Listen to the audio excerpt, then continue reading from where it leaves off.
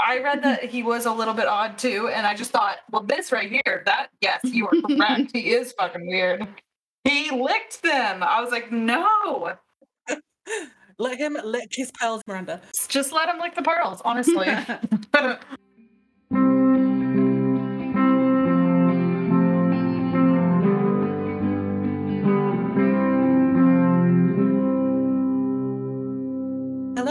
Hello.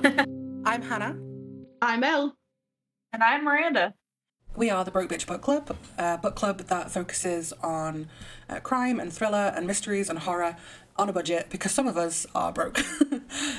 We have been reading The Baby Is Mine by Yinkan Braithwaite and Death on the Nile by Agatha Christie. Thank you so much to everyone who has joined in and read with us. It's been really cool seeing how you all feel. But yeah, so what did you think, guys? How has it been this month? Really enjoyed both of this month's picks, actually. I feel like Death on the Nile was probably my favourite of the two, just because it was a full-size novel. There was more to get into. But I rated them both the same. I enjoyed both of them pretty much equally. Maybe The Baby Is Mine more. I am very picky. And we're all picky. I have so much to say about both books. Good. Well, luckily for you, you have a podcast. So I do, yeah. You can talk about all of them. Yeah. What have you guys been up to? Are you both okay? I'm good. Yeah. Yeah, good. Okay. We're all good and tired. Yes, we're tired. It is 3:30 in the morning here in the UK. Mm-hmm. It's 10:30 here, but it might as well be 3:30 when you have two little alarm clocks. Yeah, that's fair. Honestly, I'll give you that. We have little alarm clocks, but you can ignore them. We wouldn't get arrested if we ignore our alarm clocks. That's true. They can't call the NSPCC. Can you, honey? No. Have you been reading anything good this week? What have you been reading? Good. Been reading. Have read anything good? No. Well, don't mention it. What if they listen? Don't say that. Talk about it if you hate it. You can say you hate it if they're dead. Okay, well, what have I been reading? I am currently reading Wonderland by Jennifer Hillier, which is like a horror thriller by the same author of Jar of Hearts, which is our pick for July. So we could talk about that quickly if you want. Little segue that we have our July picks: Jar of Hearts by Jennifer Hillier and The Picture of Dorian Gray. That was a perfect segue, actually. It's a very good segue. It felt very organic. Well done. Thank you very much. That was organic. I loved it. I got an arc through NetGalley of Medusa by, I think it's Rosie Hewitt or Hewlett. But that I'm really enjoying that, actually. It's only about 200 pages, just over, and I'm about halfway through. But obviously, there's been a lot of things about, you've probably seen it yourself, people talking about Medusa and how, she was a victim, she's a survivor. Yeah. Yeah, which, I feel like it's taken a while for that to get into literature. Yeah. So this has been interesting. And then as well, I'll be interested to read, there's one coming out by Jessie Burton towards the end of the year, which is also called Medusa and is also meant to be a feminist retelling. So I'd be very interested to read both of those and, compare and see what the different takes that the women had who were writing it. I feel like that will be interesting. But I'm really enjoying it at the minute. Okay, I'm reading Cantoras by Carolina de Robertes. And it is about, I'm 22% through, and I'm only on chapter 2, which is very interesting. That's my audiobook. And I'm liking it, but I'm literally I haven't read that much of it. Yeah. And then the other book I have on my nightstand, and I keep meaning to start. I have not started, but I'm going to start. Let's Talk About Love. It's an Ace book, which is going to... Oh, is it Ace? I didn't know it was Ace. Yeah. Yeah, you will. If you see the cover, you'll be like, oh, yeah, because it's so purple, and it says something about she's going to ace it. Oh, of course, it's the flag on it. I don't know. I've heard a lot of good things about it, and I don't know. Oh, yeah. I haven't read an Ace book yet. Someone had written a review about the book and said that it wasn't right or it wasn't fair or something that the main character hadn't told the partner, the boyfriend, that they were asexual. Oh, yeah, and it started that Yeah. whole conversation. I remember. So, shall we talk about Death on the Nile this time? Yeah, let's talk about that one first. Okay, there are going to be spoilers. Here's your warning to anyone who's listening, that we will spoil Death on the Nile, including who done it. So. Yeah, spoilers for the book that came out in 1937. Yeah. I have some background information about Christy in case like we want to kind of talk about her a little before we like get into the book. Oh yeah, let's do it. Also have information about Poirot. I don't want to say About that. who now? Poirot. If you Poirot. No, somebody else might say that. Poirot. Just say Poirot. It's fine. Yeah, you're allowed to just say Poirot. I'm pretty sure that we would say Poirot. So I have information about him and Christy and the book and the movie. I have like a lot Do of it. information here. Tell us everything that you know. Dame Agatha Christie was born in 1890, and she was made a dame in 1976 for contributions to literature. Okay, that makes sense. That does make sense. And she holds the record for where is it? Best-selling fiction writer of all time. Nice. 2 billion copies. Billion with a B. And something else I thought was very, very cool is that her family still owns the rights to all of her stuff. You know, that's so rare these days. So that's kind of cool. Yeah. That is cool. She was raised by an American father, and he homeschooled her, which was very strange at the time. The one thing I have that I think is interesting is that she disappeared for 10 days in 1926. Yes, she did. Yes. Yes, she did. And then wouldn't say where she'd been, right? No, Yeah. it doesn't. And no, she has an autobiography. You know, she wrote a book about her life. Doesn't mention it at all. Especially as a person who writes mysteries. Come on. That's a woman who is determined to be mysterious. Yeah. Like- Seriously. I thought that was the crazy. I was like, that is next level. There's an Agatha Christie episode of Doctor Who. And that's quite good. That's a good episode, actually. I like the episode. It is a decent one of the 10 that I've seen. Well, I've seen basically all of the recent ones. And yeah, I always liked that one. And I think they go into her being missing Ned, don't they? To explain away They do, yeah. why she was missing. That's why she was missing, yeah. Yeah. Aliens.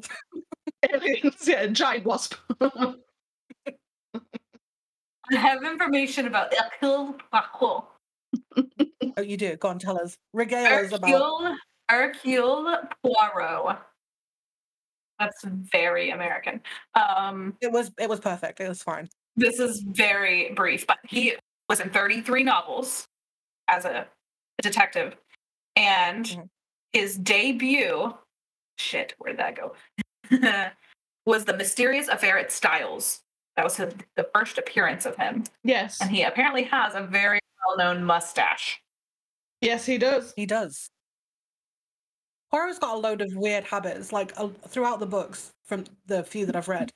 People are kind of just side-eyeing him all the time, look at this weird Belgian man. No, I read that he was a little bit odd too, and I just thought, well, this right here, yes, you are correct. He is fucking weird.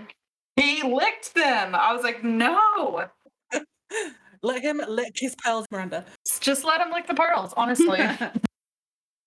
He just brings to mind, people biting coins and is it real? Yes. Yeah. And what it makes me think. no, that cannot be your first reaction. Your first reaction is to lick the thing. Like a toddler. So shocked. I was just like, he did not just do that. He's a grown-ass man with a mustache. A very impressive mustache. A very impressive mustache. Yeah. And what does he say? What did they say? He's the brightest man in Europe. Well, is he? He's the brightest man in Europe with the IQ of a toddler. The greatest mind in Europe who licks pearls in front of people. Yes, maybe. Yeah, so we're in 1937. We are just before the outbreak of the Second World War. Yes. And we're in the Great Depression in America. So we're at an interesting time in history. And as well, we're also, because we're in Egypt, it would be like remiss not to mention that we're talking about colonialism Yeah. and the British Empire. So that's where we are. We're in pre-World War II, Great Depression, and colonial, like peak colonialism, essentially. Shall we talk about the book without that in mind for now? We'll put a pin, a very important pin, but we'll put one in the context for now and talk about the book as just a mystery. All right, yeah, that sounds good. So, what did we think as a mystery? This is both of you, right? It's the first Agatha Christie you've ever read, right? Yep.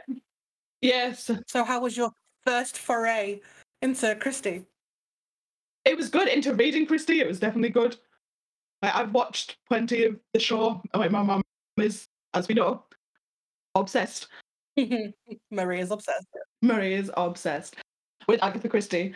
So I've watched many Poirot, many a Miss Marple in my time. Yes. But this is, despite the fact that my mother has, pressured me to buy probably about 8 different Agatha Christie books, this is the first one that I've read. I actually really enjoyed it, and I was pleased that I did. I don't know how how would I have gone back to my mum if I hadn't? Yeah, you wouldn't have been able to look her in the eye. She's like, you're no child of mine. This was also my first Christie, and I think it was everything I expected. It was exactly what I would have expected, I think. I don't know, it's brilliant, as a from 1937 perspective. Now, is it what we expect a thriller to be in 2021? No, I don't think so. But it was great writing for back then, and it was very twisty. And the fact that she's a woman, she was a woman writer, is pretty cool. Yeah, definitely. I don't think we would call it a thriller now. It would be like a locked room mystery. Right. And we would definitely be disappointed if it was marketed as a thriller now. Yeah, definitely. And I think a lot of that is because she's written all the things that we now come to expect from thrillers. So we'd be reading a thriller and we'd be like, ugh, I saw that coming. But for Christie, that would have been original. Do you know what I mean? I mean, not all of it. She's not the first mystery writer, but these tropes weren't established like they are now. That a lot of people still enjoyed it in 2021 is a really good thing, a really cool thing for her, that her mystery has stood the test of time. Yes, definitely. As a mystery, I found it, I wasn't surprised by the person who did it, but I was surprised that it did end up being them, I suppose. I feel like it's probably quite a typical trope now, like you were saying, that, it's like I'll marry this person and then off them for the money. Like, that's not an unheard of trope. And it was something that I guessed immediately, pretty much, upon learning that Lynette was with Simon now. I assumed that that's what was going to happen. Yeah. But I feel like Agatha Christie did an amazing job of just making me doubt that constantly. She did a very good job of writing like perceived animosity and like rage between Simon and what's her name? Jackie, yeah. And I couldn't figure out how it would happen. And every single one of them has a reason to kill her. Like, everyone's got a motive. Yeah. So you start questioning yourself, don't you? I actually thought that it was going to end up being something I wouldn't have even vaguely thought of. It was very odd, I think, in that it ended up being exactly who I thought it was. And you've read these things, you saw these things happen. And I don't think I put together any of it, which was insane. Like, she's very clever. She's a very clever person. She is. It's impressive that she, like you said, was able to tell you, like, show you an obvious suspect and then have you go, nah. Yeah. Yep. From the very beginning, we know who's going to die. Like, she doesn't hide who's going to die. Yeah, she makes it obvious. Like, it's like, I know who it's going to be because she's rich. She's married this guy who has no money. Of course, it's going to be him. And I put together Jacqueline pretty quickly, also. But like Elle said, it's like a bait and switch. It's like a magician. It's a great metaphor because she's showing you what to look at, but actually all these things are happening sleight of hand behind your Absolutely, back. it's a sleight of hand. And it's all there, but you're just not looking at right. it. It's like going to a magician's show and you look one way and he steals your wallet. Exactly. Yes. And you're just there going, Agatha, where's my wallet? Right. I'll say I think that it was a little overly complex for me and Oh yeah. too many Yeah, characters for me. I think it took me a long time to really get interested. I mean, it's at least 50% in. I was bored. I was having a hard time keeping up with characters. And even now, I could not tell you everybody. Like they're distinct roles, but it's hard sometimes when a lot is happening to distinguish who is who. And I think that makes you kind of drift off a little bit. I definitely think that she uses such a large cast of characters, at least in this one, to serve as a distraction. It is distracting. 100%. You are concentrating on who everyone is and why everyone would want to be involved, that you're not even paying attention really to who would actually be doing it. It's the oldest trick in the book, and she clearly wrote it. And she is very good at it, Right. I was thinking, actually, I was like, however this ends, it's like, it has to be some crazy thing. You know, if it's not Simon, then who, or Simon or Jackie, then it's bullshit, you know? If it was anybody else, it would be bullshit. Because there's only a few reasons people kill people, right? You know, money's the biggest one. So yeah, money, love, revenge. It has all three. I love it. You're going to tell me that those two were on that boat with that history and they were not the ones that killed her? Bullshit. While watching the movie, Alex says, how did Jackie get on the boat? She's broke. Right. And then he was like, and how did she know where to be? And he was like, it's Simon. Simon was telling her everything. Yeah. Right. I really want to watch it now. It is a fun one. It's got a really good cast. It's got I have the whole I have the cast written right here. Oh yeah, because you've got some information about the movie, haven't you? I do. Do you want to tell us since we're talking about the movie? Sure. You want to hear it? Yes. I really do. I've never been more excited in my life. Okay, good. So the movie came out, the big movie came out in 1978, and it won the Oscar that year for costume design. Oh. Okay, I can see that. Peter Ustinov. He was pop culture. Yeah. Ustinov, Lois Childs was Lynette, Betty Davis, Mia Farrow, Maggie Smith, and Angela Lansbury. Those were all like hell yeah. Those are the ones I recognize their names. Yeah, that is quite the cast, isn't it? Maggie Smith is the one that I posted recently on Instagram who is out there looking like a gay icon in her. She looks incredible. She's amazing. Yes. I need to watch that version, but I can't find it. The only one I can find is that like show. Oh, it's so good. You should definitely watch the show. It's like properly like Sunday. That and Murder She Wrote were just the sitting with my nan watching TV in the kitchen. So I wanted to talk about like how we felt when when Simon was shot, A, and B, when they found Lynette. I was not expecting Simon to get shot, obviously, because I mean, like when it happened, I'm like, wait a second. There's somebody's supposed to die, right? Like this guy's not dying; he's shot in the leg.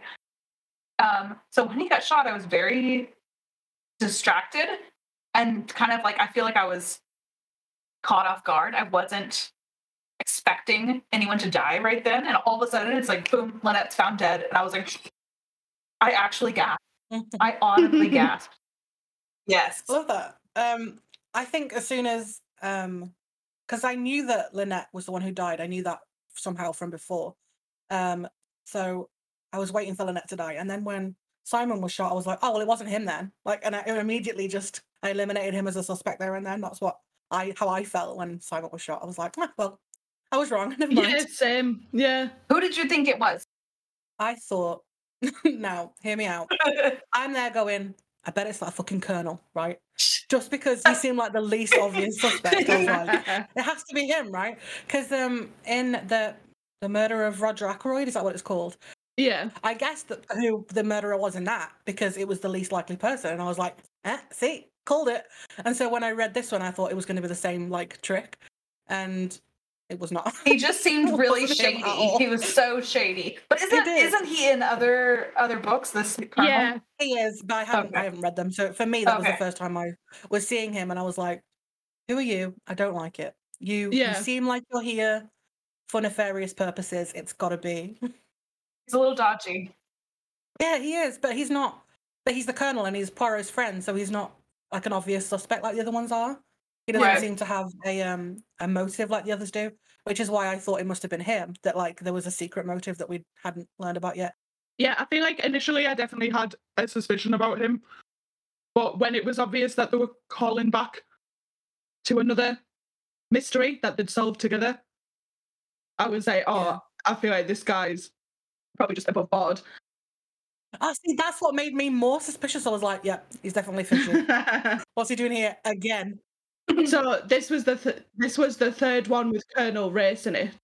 So yeah, so obviously people reading it back then would have known him as like, a trusted man. Yeah, I was surprised when Simon was shot by Jackie. Yeah, but I feel like at that point I was expecting Lynette to die, and I was expecting now Jackie to do it and took Simon out of the equation. So I was quite shocked that it happened when it did. Were you shocked when the other two were killed? I don't think I was, mainly because I'm quite used to a high body count. Yeah. And in those sorts of locked room mysteries, someone else starts to die off. That tends to be what happens. And so I was hoping there'd be more murders. Yeah. It wasn't anybody that I suspected very much. So it's not like I thought, oh, then that's a twist in the story or anything. But I did really enjoy the theatricality of the third murder. Was it Mrs. Otterborn? Yeah. When she was murdered, I really enjoyed that because that's a very like mid-confession. Like yes, like it's taken the mick out of dramatic. A lot. Yeah, and like I feel like it's been satirized so often, obviously in like pop culture in our lifetimes, that it was very funny. It was just interesting to see it written, and it was meant to be like organically and seriously, and that was obviously something I'm not really used to. I feel like it is used quite a lot. I'm sure there's stuff like that in like Scary Movie and things like that. Yeah. So I've got the person so busy talking and doing the exposition that they get killed before they get to say the bit of information. Yeah. That's one of those elements of their time, you know, like it was very like it was kind of silly. And yeah. It was like Murder She Wrote, you know, it was a little like dramatic, which was just kind of added to the goodness of the book. It really was just very dramatic. Yeah, it was a bit campy, but good. Yes, I love campy. The movie was definitely funny. It lent into the comedic element. So I wonder if, I don't know if the book was meant to be funny, but I think it definitely is. There is definitely tongue in cheek. Yeah, like tongue in cheek, and you know, she points out things to do with like class, and quite often throughout it, I think, and it's meant to like take the mick out of the elite of society a bit. Because definitely. As much as she obviously describes pretty much everyone as being kind of crap in some way, it's quite a good lens into a society that she was probably like quite a big part of herself. Yeah, it's definitely a bit of self-mockery. Yeah. I thought that with Mrs. Otterborn being a writer and being an alcoholic, and I kind of felt like that was a little bit of her prodding fun at the stereotype of the woman writer. Yes. Do you know what I mean? Yeah, like a bit of a lush. Yeah. Yeah. Exactly. And also a bit like she might have been going, well, I'm a mystery writer and she's a romance writer. Yes. I'm not like other girls. Like, okay, Aggie. Yeah, not other writers. Yeah. Oh, can you hear that? Yeah. My fire alarm's going off. Are you alright, babe? I think he burnt some bread. Tom's on fire and Elle's just carrying on with the podcast. I'm committed to the bit. Right, so we've talked about it with the pin in it. Time to take the pin out, as Carol says in Friends. Let's talk about it in context. Say, I think if I would have read this, like just on my own, picked it up off the shelf, I probably would have put it down. I probably would not have continued. Yeah. I think it is important to have that context in your mind, of course, because it's indicative of its time. And really feel like when you say anything about this book, you need to like really emphasize this book was written in 1937. It was definitely written in 1937. And it has problems, and we know better now. We know better. We knew better back then. Yeah, She knew better. I think the thing that it's not like she was writing into a void. She was writing in context, and there were people, Right. Egyptian people, probably there going, "Excuse me, this is rude." Right. Yeah. We know better now, especially, and there's no way that this would have been written now. It shouldn't have really been written then the way that it was, but it was. I have a lot of quotes written down, some sexist remarks and some fat-phobic remarks, and I mean, that's not even talking about the racist stuff. Yeah, I think we can kind of blanket over a little bit the sexism and the fat phobia, because that's that's typical of the period. Yeah, that's very, But with very the typical. racism- Yeah. When we're talking about racism, we're literally talking about she's a British writer, right? She's British. Yeah. A British writer. Yes, she is. I was like, wait, hang on. Yeah, we were talking about a British writer writing about British people and American people and European people. And I don't think you can't just chalk that up to it being of its time, because that time was a stain on British history. That's something we need to be aware of. And I think you can't just, do you know what I mean? You can't just brush that aside and say, oh, it's just of the time. What was happening at that time with British colonialism was just not okay. Not that sexism or fat phobia is okay, but that can be your soundbite for this. Is just that colonialism was not okay. colonialism is bad. The trailer. That's the whole trailer. The whole teaser right there. Reviews by Hannah. I think that the sexism was still surprising to me. So I'm like, look here, Aggie. You're a woman writer in the 30s. Like, you are a bad bitch. Don't be writing about women. Also, though, obviously, the few bits we've discussed about The Baby Is Mine, that's rife with misogyny. And we seem to have pretty much given it a pass based on the fact it's a woman author, and so is she writing through a lens to highlight the misogyny, the sexism. Is it reductive to say that Agatha Christie wouldn't have been doing that? No, 100%. We're kind of just assuming that she's misogynistic, internalized that misogyny rather than pointing it out. Definitely. Because none of the characters that we see misogyny from none of the characters are flattering characters, are they? No. Obviously, with Poirot, he's meant to be, like you said, the best mind in Europe. But even he is sexist throughout. Yeah. Yeah.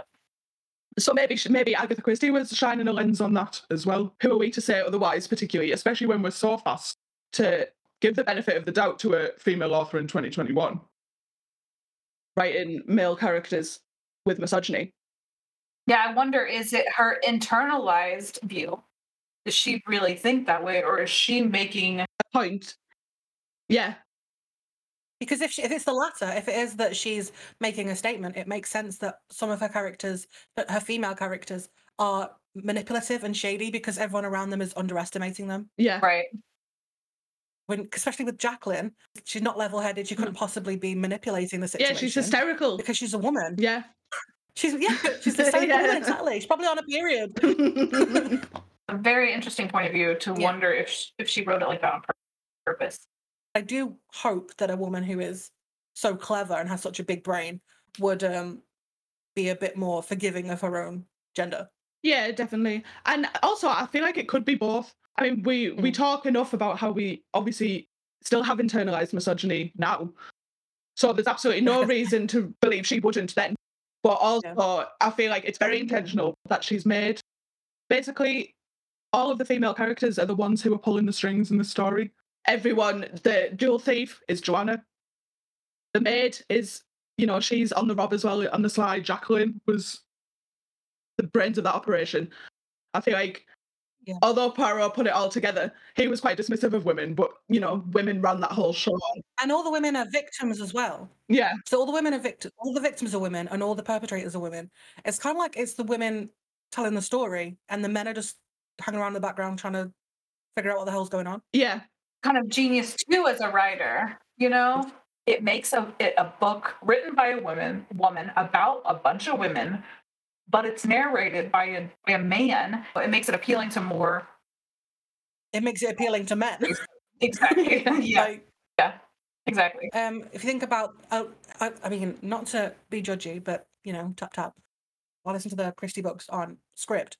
Yeah, Script, and the reviews are on there. They're really interesting to see the difference in reviews between Miss Marple books and the books that are Poirot books, because Miss Marple's are dismissed out of almost always like, oh, this book was light. It's not light. It's the same sort of story. It's just the voice, the focus is from a little old woman. Yeah. This is my very sexist opinion, that men maybe feel more comfortable being told a story by a man, even if that story is about women. I was reading a research paper about the colonialism and mainly the Orientalism, I think, that was obviously very present in this book. I think we've read the same research article, yeah.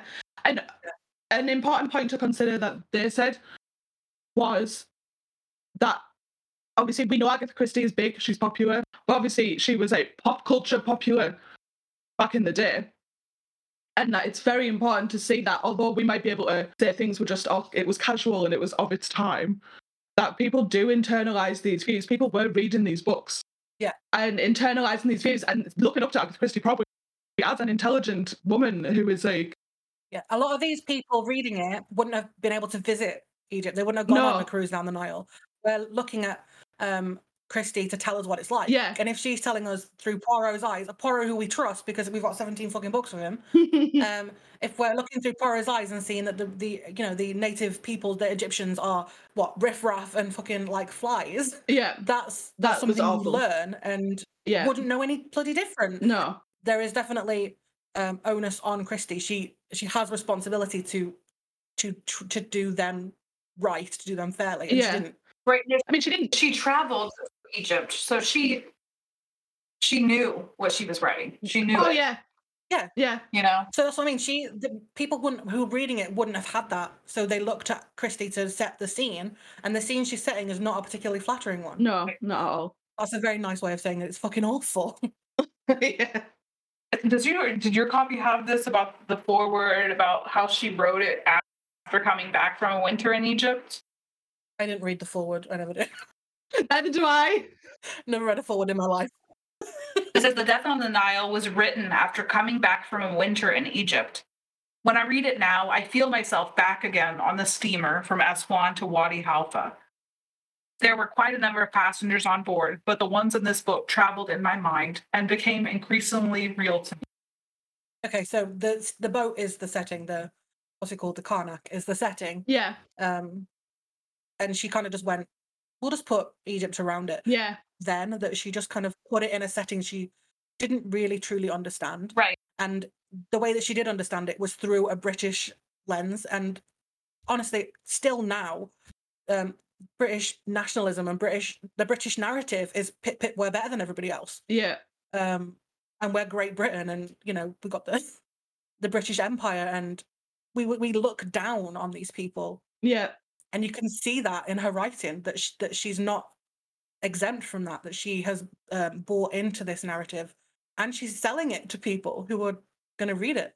Yeah, and it's definitely going to colour people's views and things that obviously if you've never met anyone from Egypt or anything, you wouldn't think favourably of Egyptian people. And I saw quite a few things in articles where apparently she was kind of criticised I'm not sure the degree of the criticism, but she was kind of criticised for setting things in places and then having basically no local colour. That was the actual phrase. I read the same. Yeah.